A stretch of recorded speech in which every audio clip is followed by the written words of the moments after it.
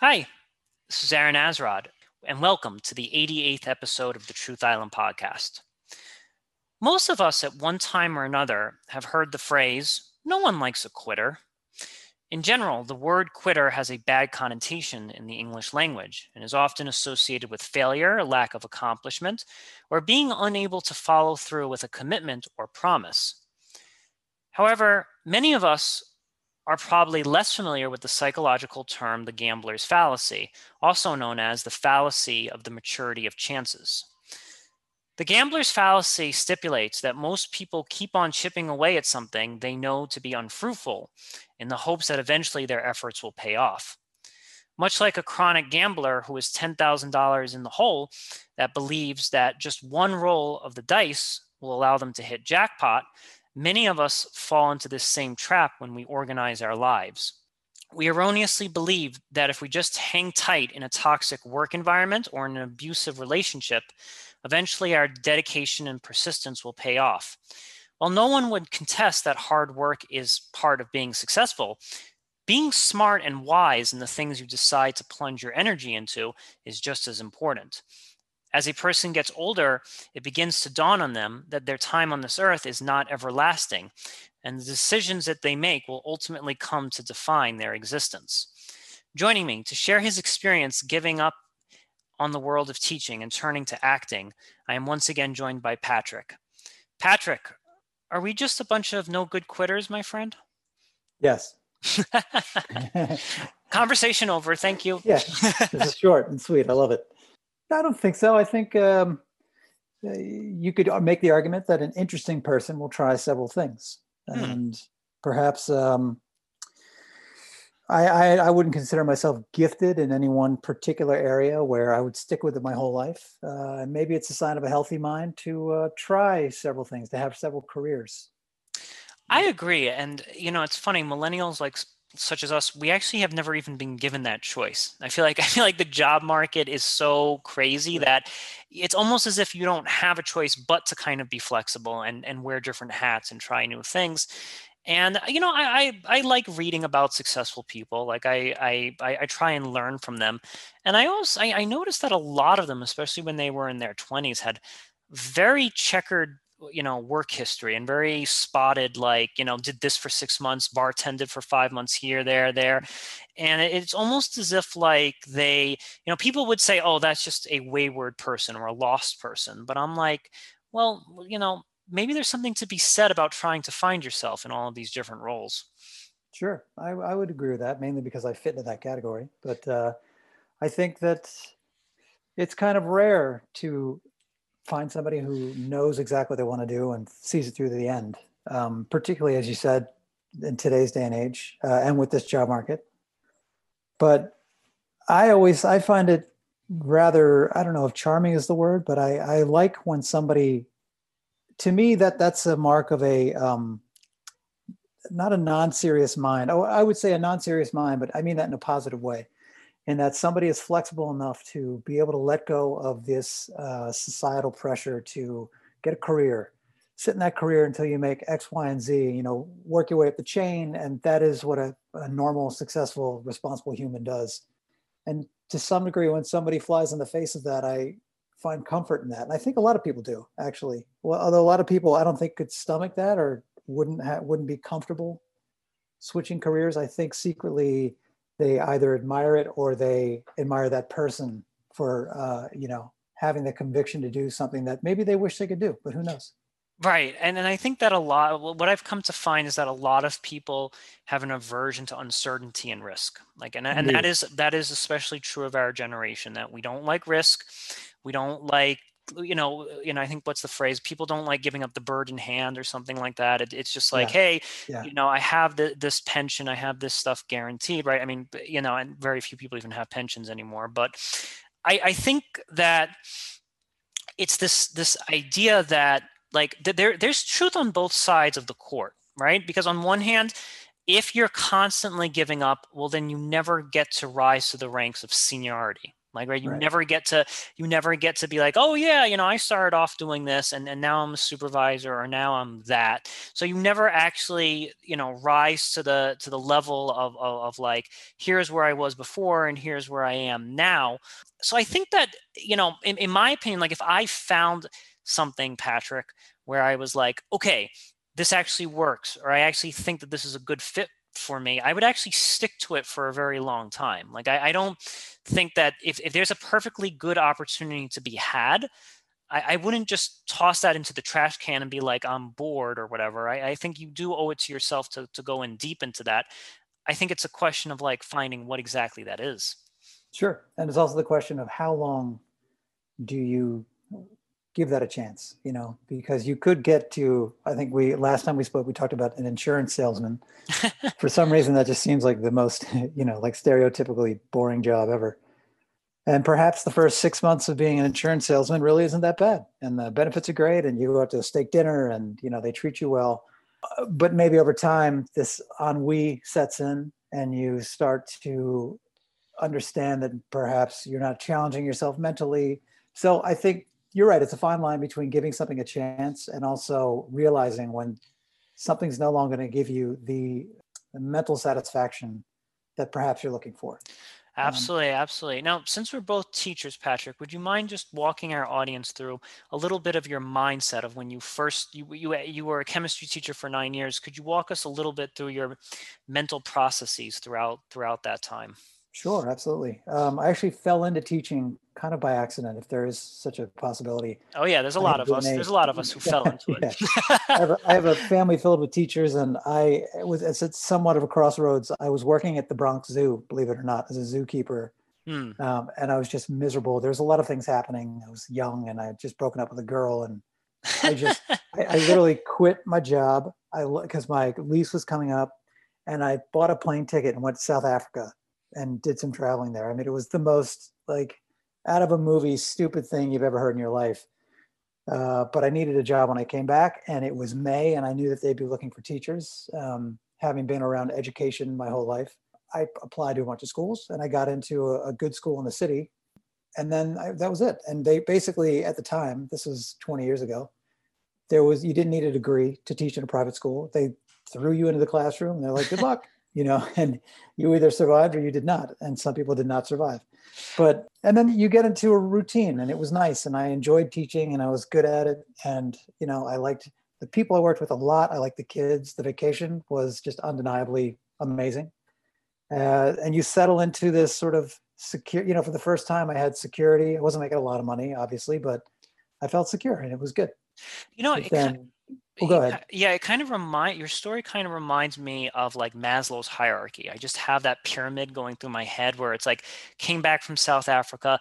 And one of the things that stood out to me is like your lease was almost up. It's like, and I needed money and I needed this and that. And Right, I think that right. like sometimes in life we need a job. We need Sure. money. Like I can't afford Absolutely. groceries. And that's like a very real thing.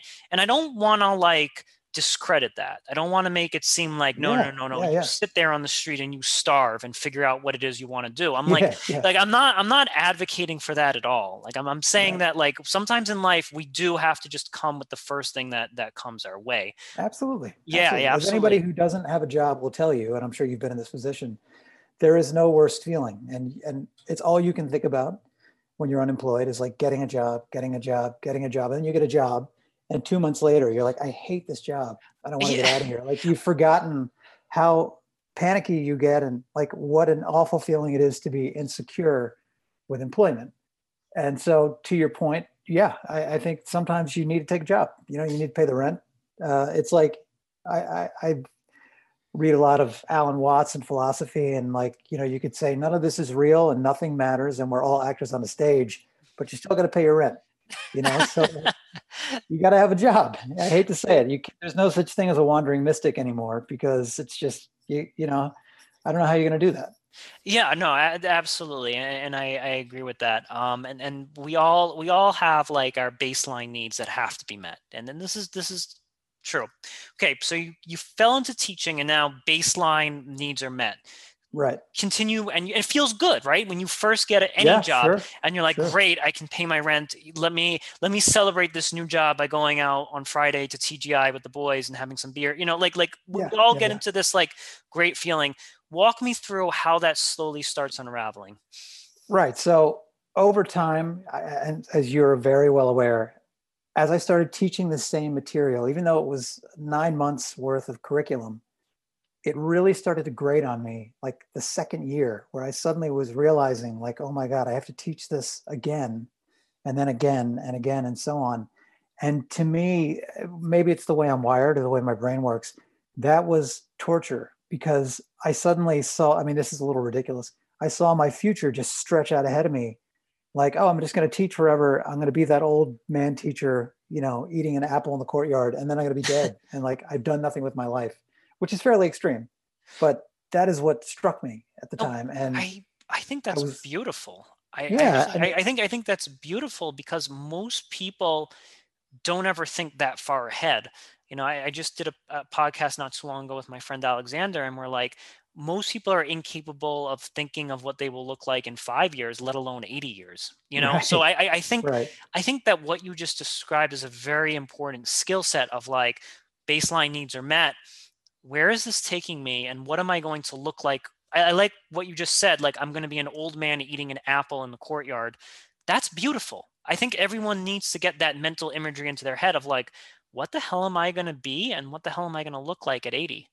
Right. And I think I shifted into more of, to my detriment often, a short-term thinking, because I just didn't want to be one of those people that, you save and scrimp your whole life. And then you're like, yeah, but when I retire at 65, I'll be able to travel. And it's like, well, I want to travel now. And also, like, at 65, I'm not going to want to really travel that often. And things are going to be so different. And, like my life will have less of what I have now in terms of, like being active and energetic. And I don't mean to disparage any 65-year-olds, but I just, I wanted to experience these things now. And I thought that this sort of, I don't know if it's American only, but this societal push to be like, no, be responsible for the first, 3/4 of your life, and then you can enjoy yourself. And I just think that that's fundamentally flawed. And I don't know where that came from. And it just really affected my thinking. And it was funny. Like I was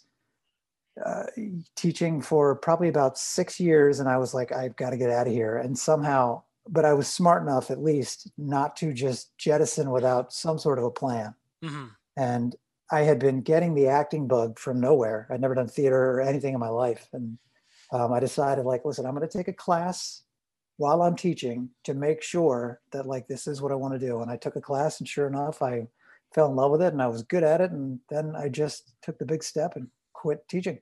Okay, there's a few things I want to kind of touch upon here that I think are Sure. worth, making a distinguishing between. Okay, when you're in your like, later 20, like, look, I think you should have some fun in your early 20s, no doubt. Like have some fun and do go Yep. backpacking in Europe and do something crazy. Totally fine. I do think when we say like you shouldn't, necessarily work hard for the first 3/4 of your life or something like that, I'm going to add a little bit to that and say, well, I think that you shouldn't just be on a permanent state of vacation. Like I'm not, I don't, I think Sure. that's a little, I think that's too far in the other extreme where it's like, yay, I'm just, I'm going to the Bahamas, then Bermuda, or, I think that there has to be, you actually have to be trying to find yourself and where it is you belong in this world. So when we say like, don't take life seriously for the first 3/4 of life and so forth, I think what we're trying to say here is take your full-time job is basically finding out who you are and where you can excel at.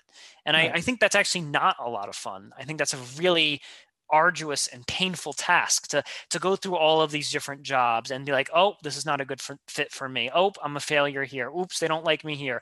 Oops, I don't have the personality for this. Like I think that takes a lot of pain. So I would say, like, you can have a little fun here and there, but you ultimately need to get back on the horse and find out where exactly is your destination. Yeah. I actually agree with you 100%. And I would never suggest like following your whims for your life would make you happy. In fact, I think it'll make you miserable. Mm, And I learned this because I had a couple of just circumstantially some things worked out where I had like I taught a half a year at a school in Jersey City because a teacher was like having an operation, and suddenly I had like 4 months of free time, and so I decided on a whim I was going to just go to Southeast Asia and Eastern Europe for 4 months. I subletted my apartment, and I was like, oh my God, it's my dream because I love to travel. And what I discovered was that that becomes work too.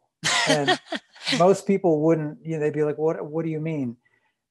It's just that like that doesn't give your life purpose, even though most people think that, pursuing whatever pleasures you want is gonna somehow make you happy. And what I learned is that if I don't have a purpose and I'm not like working towards something, I am quite unhappy. So it was a wonderful trip, but it wasn't the bliss experience I thought it was going to be. In fact, it was like sometimes it was just straight up work and I didn't want to be there. And I found myself ironically daydreaming of like having the structure of going to work, because I would start to feel like lazy and I would start to feel useless. And I really don't like that feeling. It's funny. This reminds me of the phrase, like, we all yearn for freedom until we actually get it. Yeah, it is so true. It's so true. I think if everybody wants to cure themselves of their sort of like a yearning to travel, so everybody says at some point, like, I'd love to travel for a year. I don't think most people are cut out for that. I am certainly not. Just plan a trip like that, and you'll see. Like a month later, you'll be like, oh my God, what have I done? Because it's not the answer you think it's going to be. Yeah, I used to travel a little bit when I was younger, for not as extensive as you, like for 2 weeks. Like, even like I had in the back of my mind, like, okay, this can't last forever.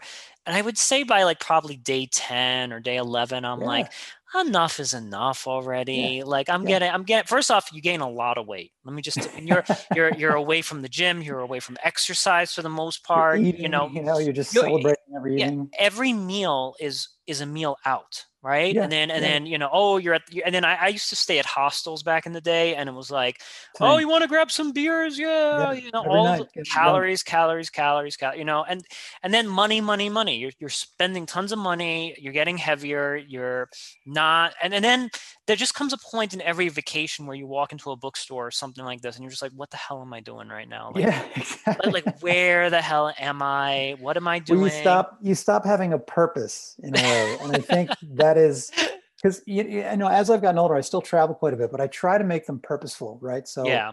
now, like I've done a trek to Everest Base Camp, which keeps you fully occupied. That becomes your job.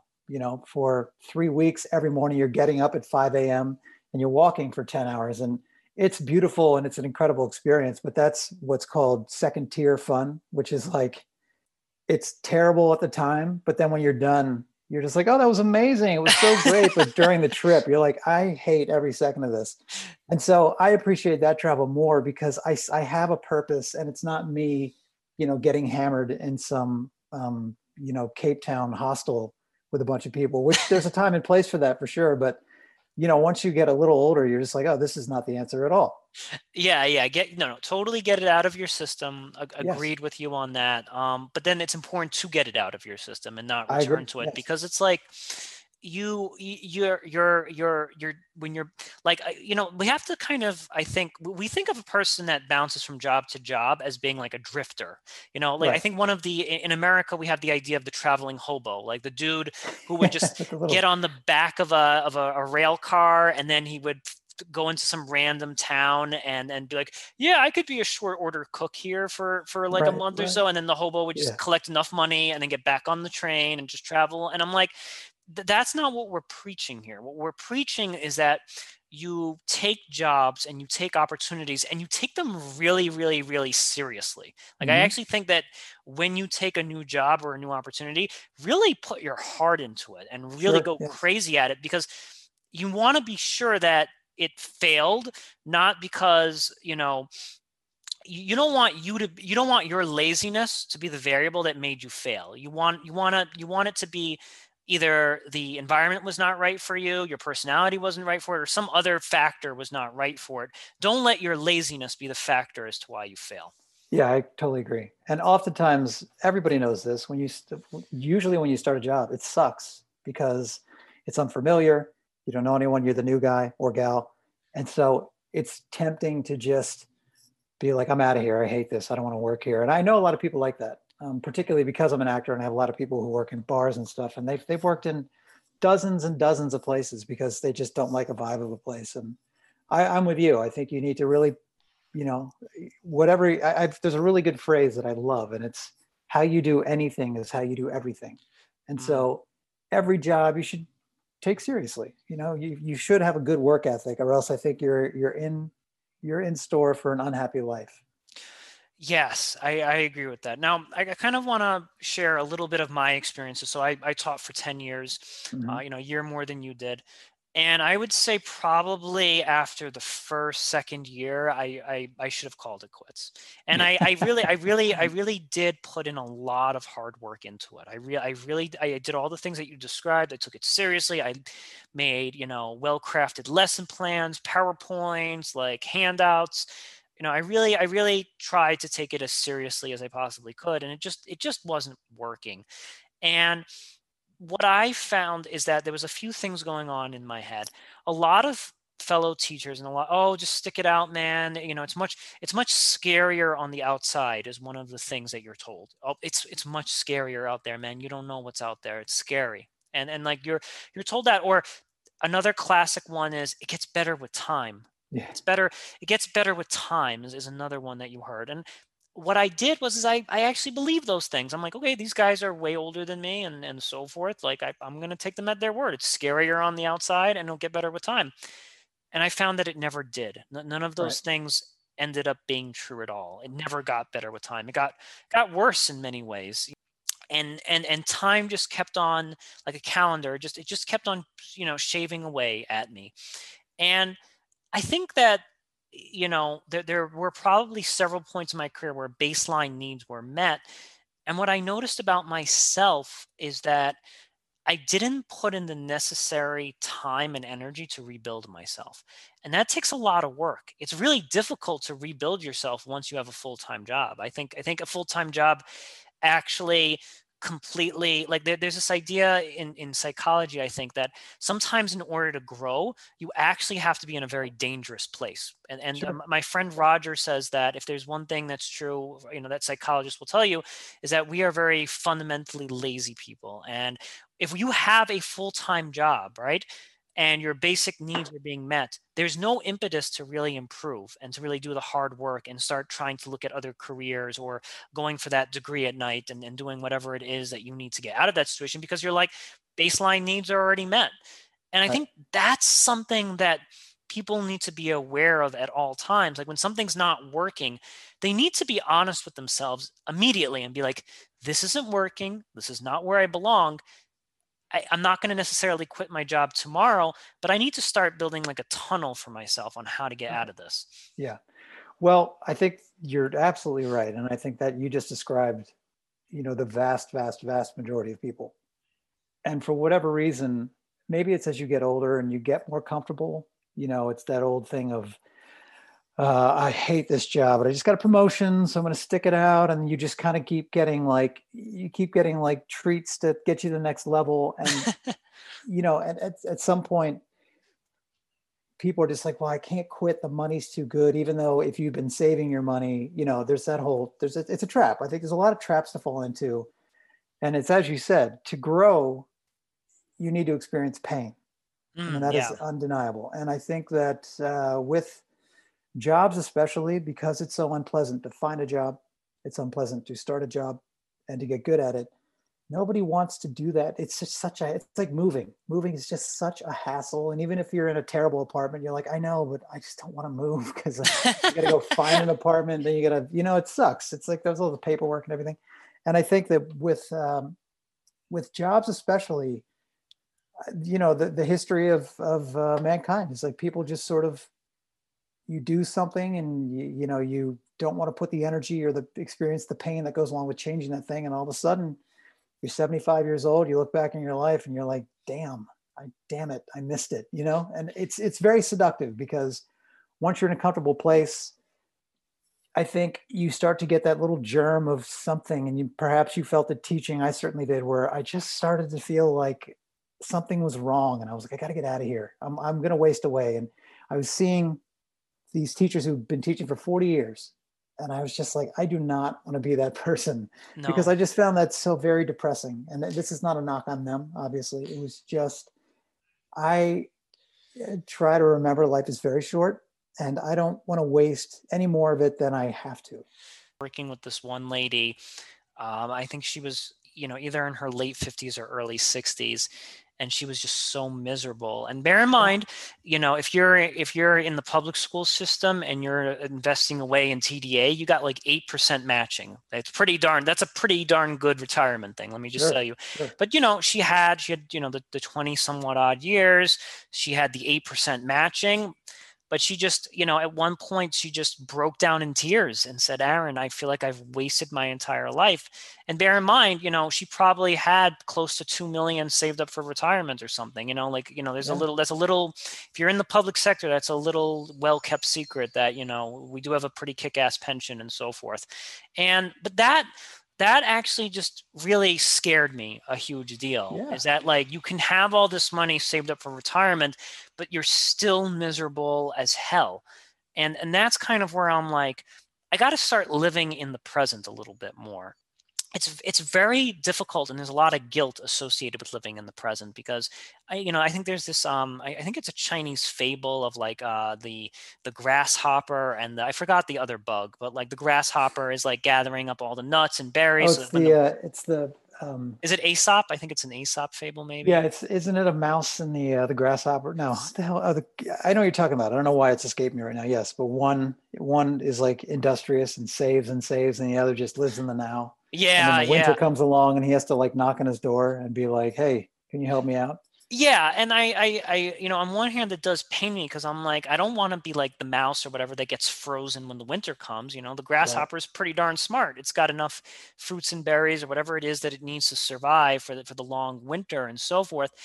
But at the same time, I think that you can try new opportunities and you're not being frivolous with your time.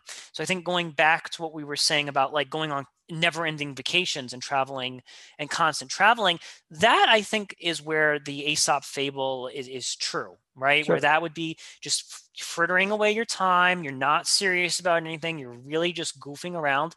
And you kind of need to like juxtapose that experience with like, okay, there's a lack of stability in my life, but I'm really trying hard to figure out where it is I belong and where it is that I can excel for the long game. Right. Yeah, I totally agree, and I think it's a fine balance, and it's like anything else. Everybody thinks that they'll be good at winning the lottery. Hmm. Nobody is. Everybody thinks that like they know what they would do when they retire, but I think most people retire and they're bored. They probably go out of their mind because it's not what you think it's going to be. I mean, we're all experiencing this right now. We all suddenly became unemployed. And, like if you had asked 2 years ago, people would be like, sweet. But we all know it sucks. It's starting to really grind on people. I mean, summer was different because you can go outside, but not having anything to do is for a human being torturous. And I think that, it seems ideal, but it's just not. Something also that's very scary, and my heart really goes out to these people. It really does. My heart genuinely goes out to these people, is all of the small business owners, because Yes. a Yes. lot of these folks say they were grasshoppers. Okay, all of the Hmm. small business owners were grasshoppers. They saved, they worked hard, they worked 7 days a week. They plunged their life savings. They took out loans and from the bank and so forth to open up their convenience store, whatever it is, or their bar. And now all of that, this COVID has completely wiped out all of that. I know. And I think that's like an example of like, even the grasshopper is not safe. Like I think COVID is an example of like even your grasshopper tendencies can be wiped out, Sure. like unexpectedly.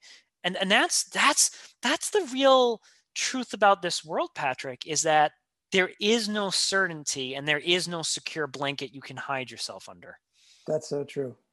Nobody likes to think about it, but I mean, we are in a situation where it's become the reality, and I think that you're totally right. It's like these guys did the right thing, right? Guys, men and women did the right thing, and suddenly an act of God came along and just kind of like wiped everything out. And it's sort of this middle ground that we're sort of leaning toward, where you take your work seriously, you try to be as industrious as you can, but you also don't do it to the point of detriment to your life experience. I mean, because the reality is, there was just a story the other day about somebody who invented Zappos. The guy who created Zappos died in his house at 46 years old.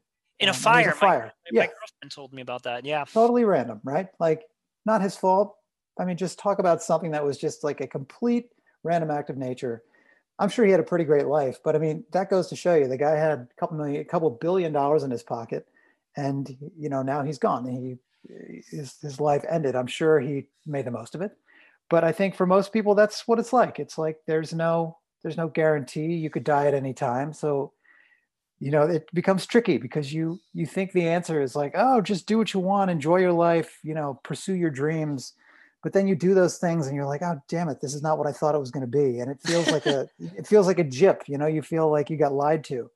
But I think the reality is that you have to find a purpose of some sort, be that, make it, drawing pencil drawings like Vincent van Gogh, who was terrible at first and then became one of the most famous artists of all time, or whatever it may be. I think, it's such a trope to say you should follow your dreams. I think we hear that as kids all the time, but that's not the message that we really get. The message we really get is, be smart, be safe. And there's virtues to both. But I think that the saying to follow your dreams, there's really something to that. And it's not like become an astronaut, become a professional athlete, because you're talking about such a narrow band of people that, that's a different thing entirely. But if you want satisfaction in your life and you want to just be happy, and at the end of your life, maybe you struggled and scrimped and saved your entire life and ate ramen noodles, but you really enjoyed your life and you brought value to yourself and perhaps to others. I would argue that that's a life better lived than somebody who did all the right things and put money in their IRA and worked, taught until they were 65 and then had $2 million in their pocket, because you can't buy that time back. And I just think there's a way to be smart about living your life, where you're doing both. You're not being irresponsible, but you're also not giving in, because there's a laziness to giving into a job, like to sitting in an accounting job that you hate for 40 years. There's a laziness to that. No matter how, maybe you start making a lot of money, maybe your life improves as a result of that. But I mean, just think of all the time that you lost and you didn't get to do anything worthwhile. I find that very sad. So yeah, I kind of want to say a few words in defense to the Zappos guy who died at 46, because I know there might be some people listening like, see, there's no point in becoming rich. Like, you're just, your fire is going to come take you away. And I'm like, no, you're not reading that story entirely correctly, because here's what I'm going to say about Zappos guy who died at 46. If he enjoyed every step of his journey, if he enjoyed selling shoes, if he got a kick out of like, yeah, I opened up my first retail store or whatever, like if he enjoyed that journey and he loved every minute of it, then his life was wonderful. Like, what I mean? Like it was absolutely wonderful. Like, I don't want to rich shame people. I don't want to be like, oh man, all the rich people, they're sellouts or whatever. Like, if that man enjoyed every step of his journey, then he lived a wonderful life and he did the best that he could. I think where the tricky part is like when you just gave the example of the accountant. If that accountant hates life, and what, a friend told me a very long time ago that one of the classic tales, or one of the classic things that one of the classic signs rather, that you can look for if you really are in the wrong place in life, is if you're constantly late to work. I heard that is the ultimate test to see, because if people think, oh man, and we're New Yorkers, man, the subways are messed up in New York, right? Like totally, I totally get that. But if you're constantly late every single day, that's actually a psychological cue as to like, you really don't want to be there. That's really what's going on in your mind. Because when that alarm goes off, you're pushing the snooze, and you're pushing the snooze because you are trying to avoid something that you don't like. That's the psychological process. A lot of people think that you're just tired, and it's like, no, no, no, no. You don't like what's going to happen the next day, and that's why you're oversleeping, and that's why you're pressing the snooze. When you really are excited, like I've had times in my life, Patrick, where it was time to go to work, and I was trying to oversleep or whatever, and then there's days where I had like 4 hours of sleep, like just 4 hours of sleep or whatever, but I was really excited for what I was about to do that day. Vroom, Yeah. sprung out of bed. I didn't even feel the Sure. lack of sleep. These are the kind of signs that you must be paying attention to in your life at all times. Certainly, certainly. And it's tricky because when you point this out to people, what they might interpret you're saying is you're wasting your life. And so I think people can get quite defensive over this topic, and I get that because you're making a judgment on the choices they've made, and you're telling them, "Hey, you're wasting your life." And whether or not that's true, nobody wants to hear that. So I think there's a tremendous amount of resistance to that. However, I think if people were honest with themselves, then I would say there's a lot of like unhappy or unsatisfied people out there doing jobs they don't want to do, but they don't want to admit that they've done that, because then you have to sort of admit to yourself that like, oh, I've just wasted X amount of years of my life. And I think that's a tough thing to do, which is a hard thing to admit, but it's also very valuable at the same time to be like, I am no longer giving value to the people around me because I am considering myself wasting time. And so like nothing good is being done here.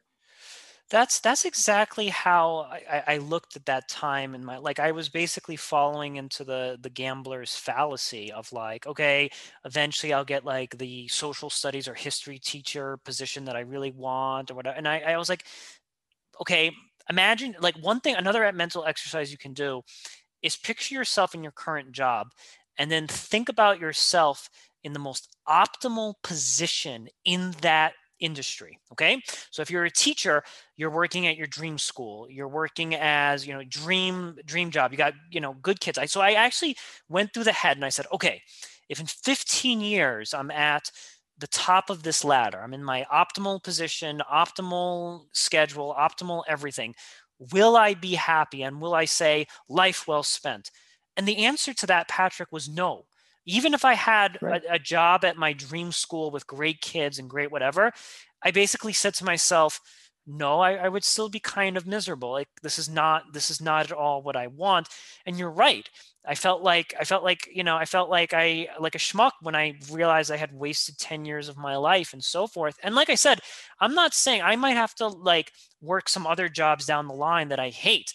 But I think the most important lesson that I learned is that even when you're working a job that you hate, you need to constantly be at it. You have to constantly be Sure. vigilant and constantly be looking for the next great thing. And if you're working a job you hate, but you're constantly have your eyes open, then that's okay. You're just doing what you need to do to survive. No judgment.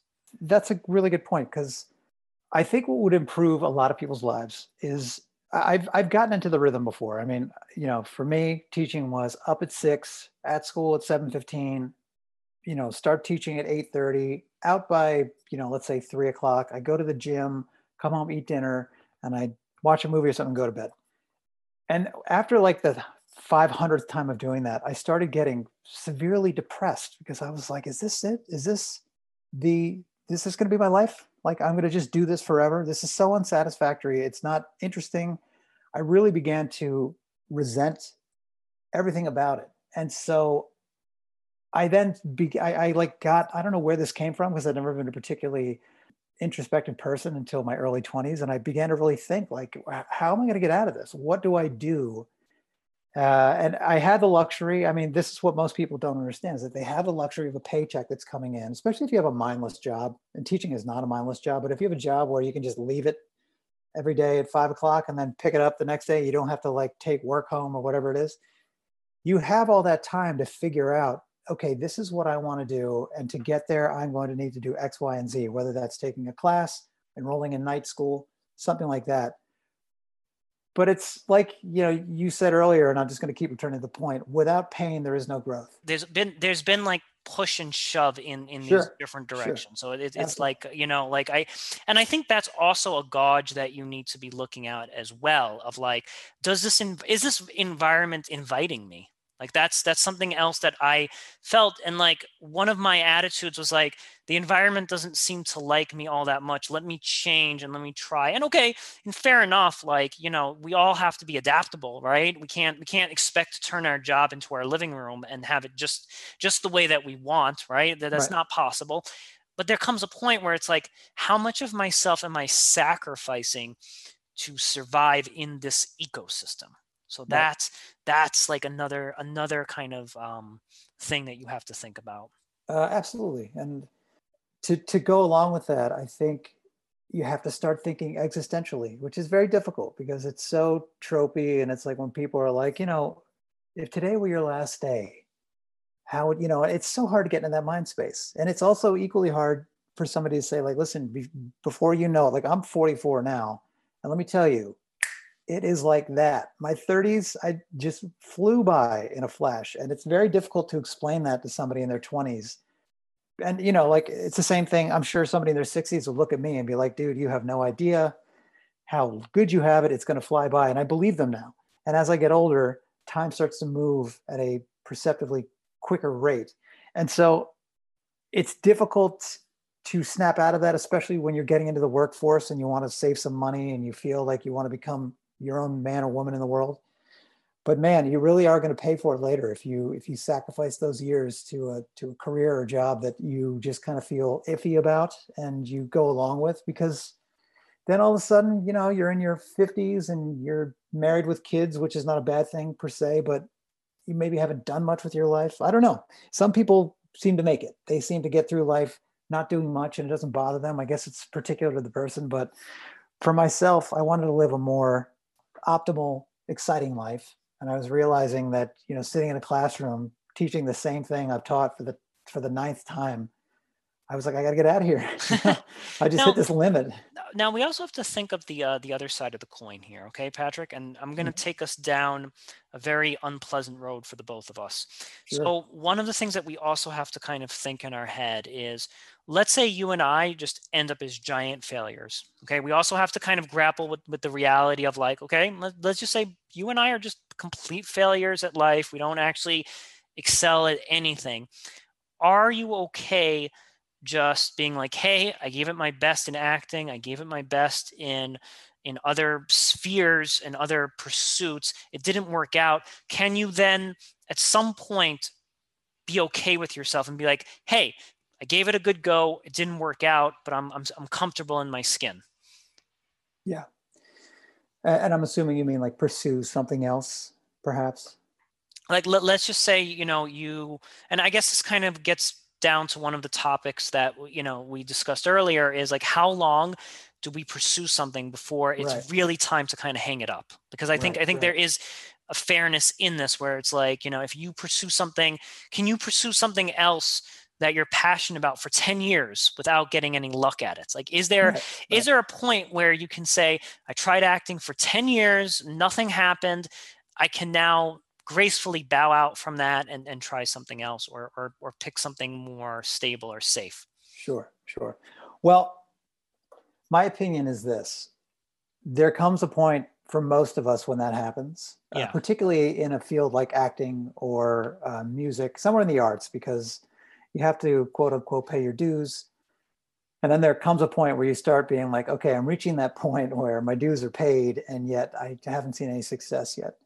At which point you have to measure the joy that it's bringing you versus whether or not you are miserable in other areas of your life. So I actually have several actor friends who have quit. They've been like, listen, I tried this for 10 years, nothing happened, I'm out, which I completely understand. I personally don't think I will ever quit because it's just something I enjoy so much and I couldn't imagine doing something else. Now, if I'm never successful, which is a distinct possibility, that seems okay with me, at least for now. Like I could be okay never being a huge success as long as I keep writing and putting up my small plays and acting. I'd be pretty happy with that, only because that happens to bring me joy. And what I'm looking for in acting is not like huge starring roles, although I'd love that. But I don't think that's going to make me any happier, A. And B, for me, the joy comes from acting on stage in smaller productions. And so in that regard, I'm already sort of a success. And I don't say that like a Hallmark card, you know. I really mean that in that I feel like I'm doing what I should be doing, not what I was meant to do, because I don't necessarily believe that. I think that's a very overused sort of sentiment.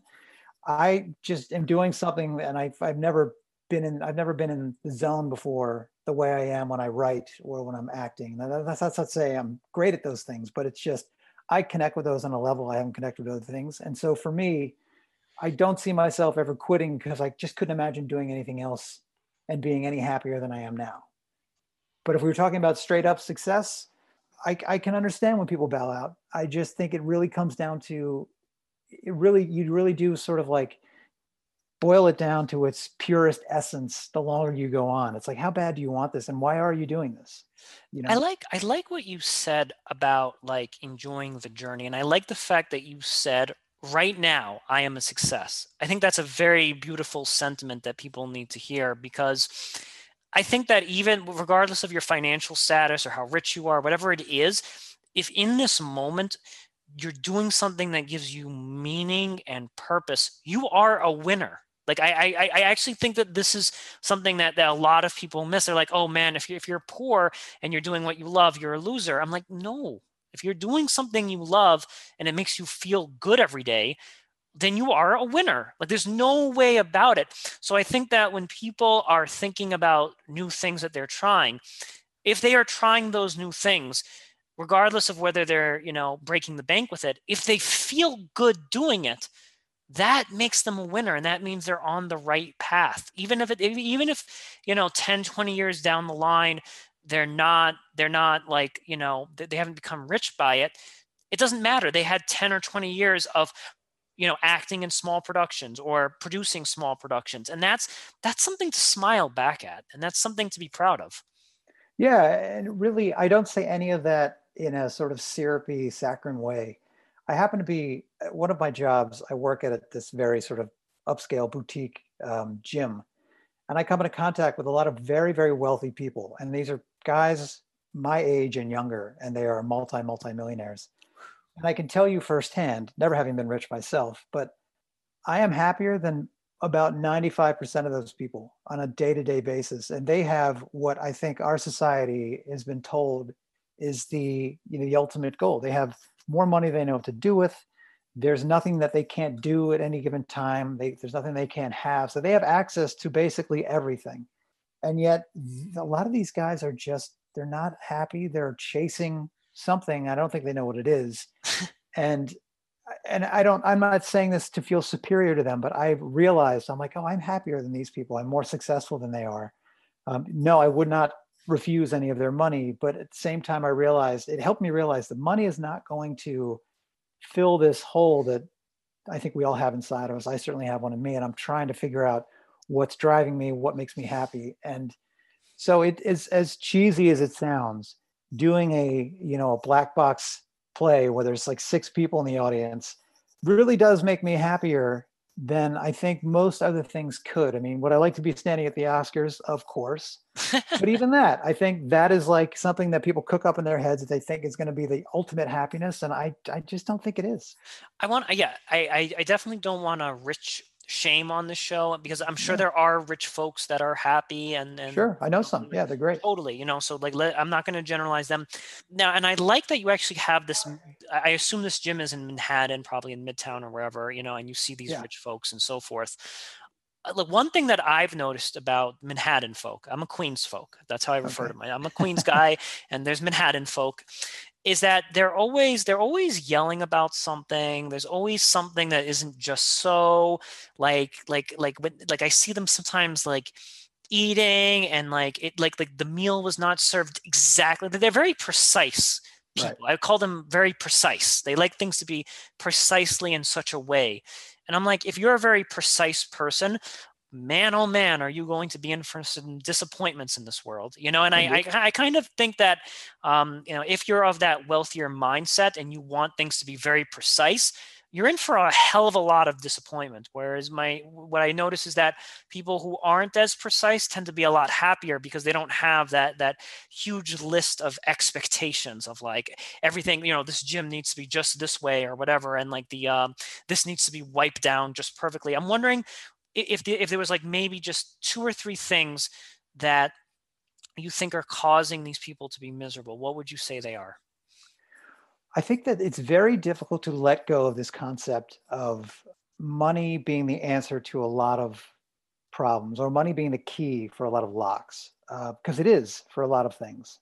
But these are all practical things, whereas emotionally, and you can't. And it sounds so overused. You really cannot buy happiness, and I mean that literally. In that, the happiest people I know are people who are very content in what they're doing. They're very small time. They're not rich. They're not famous. Nor do they want to be. And yet, you have these people who are, there's something very masculine, and there's something very sort of, in Manhattan especially, people who are chasing money and they're making deals and they're bringing home millions. And at the end of the day, they're less happy than most people I know, because it's never enough, or they get to that place and they're suddenly like, wait, this isn't anything like I thought it was going to be. So that's one thing, is like letting go of this concept of money. And that's just a very, very difficult thing to do, particularly if you grew up poor.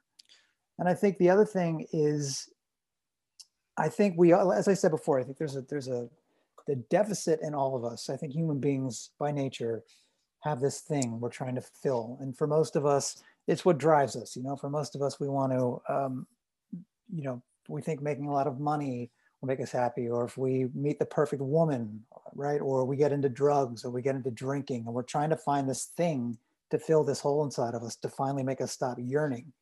And I think that thing is purpose. And that's something that can only be found with like a lot of self reflection and a lot of experience too. And that's why, like, to bring this full circle, those people who have a lot of jobs, I think, are often mentally more explored than other people, because they really are trying on different things and trying to find a purpose. Because at the end of the day, purpose is the only thing that can bring you satisfaction. So there's a difference between purpose and success in this world. Success usually implying money. And so that's just not something you can buy. And I think you'll see a lot of people who make a lot of money and then they go off and they do charity work, or they'll do something that's not glamorous at all, because they realize that, there's joy to be had elsewhere, and it's not in a bank. There's something really beautiful that you said, and that's this idea of purpose. And I think that if you have, let's say, 2 types of rich people, okay? You have one rich person who just happened to get rich doing something they love. I think that's real, and I think that's authentic. Sure. And I think that's an awesome rich person. So if you're a rich person and you just kept on following, so you wake up every day, you're like, I love being here every day. I love you, man. Like, I'm not jealous. I'm like, God bless you, man. God bless you that you get to do something that you love every day and get rich doing it. Right. I think it's the other category of rich person that became rich constantly fighting battles and constantly laboring at something that they don't find all that pleasant. Because, work is, when you break it down, it's a third of your life. And that's way too long. That's way too much energy. No matter how much riches it brings you, that's way too much energy to devote to something that kind of makes you feel miserable for a third of your life. No matter how great that car is, no matter how great those vacations are, that's just too much. It's too much of an ask. That's too much of a portion of your life to really forfeit for something. Yeah, I agree. And I think you see a lot of this when people have children, especially men, because I think men are typically driven by different things. And then when they have like someone like my brother who had kids, and now like his kids mean more to him than his wife does, like they mean everything to him, because they brought him just this sense of purpose in his life that he didn't even know he had. And now everything, not to say he spoils his children, but like his life, he understands that his job is to make sure that they are safe and comfortable, etc. And so it's interesting to watch when everything else falls away. Like, I know a couple of jujitsu guys who are tough as nails, and they just go to pieces around their children. Their children are everything to them. These are like stay-at-home dads who like wear their kids and like a baby Bjorn in the front, because that is their purpose in life. And I think there's something really beautiful about that. Absolutely, Patrick. I think that's actually, if you would like to come back on the show, I'd love to talk to you about having children. And it's kind of weird because both of us are single dudes, but That's right. I think it's worth exploring. Patrick, thank you so much for being on the show today. Thank you so much for having me, my friend. Anytime.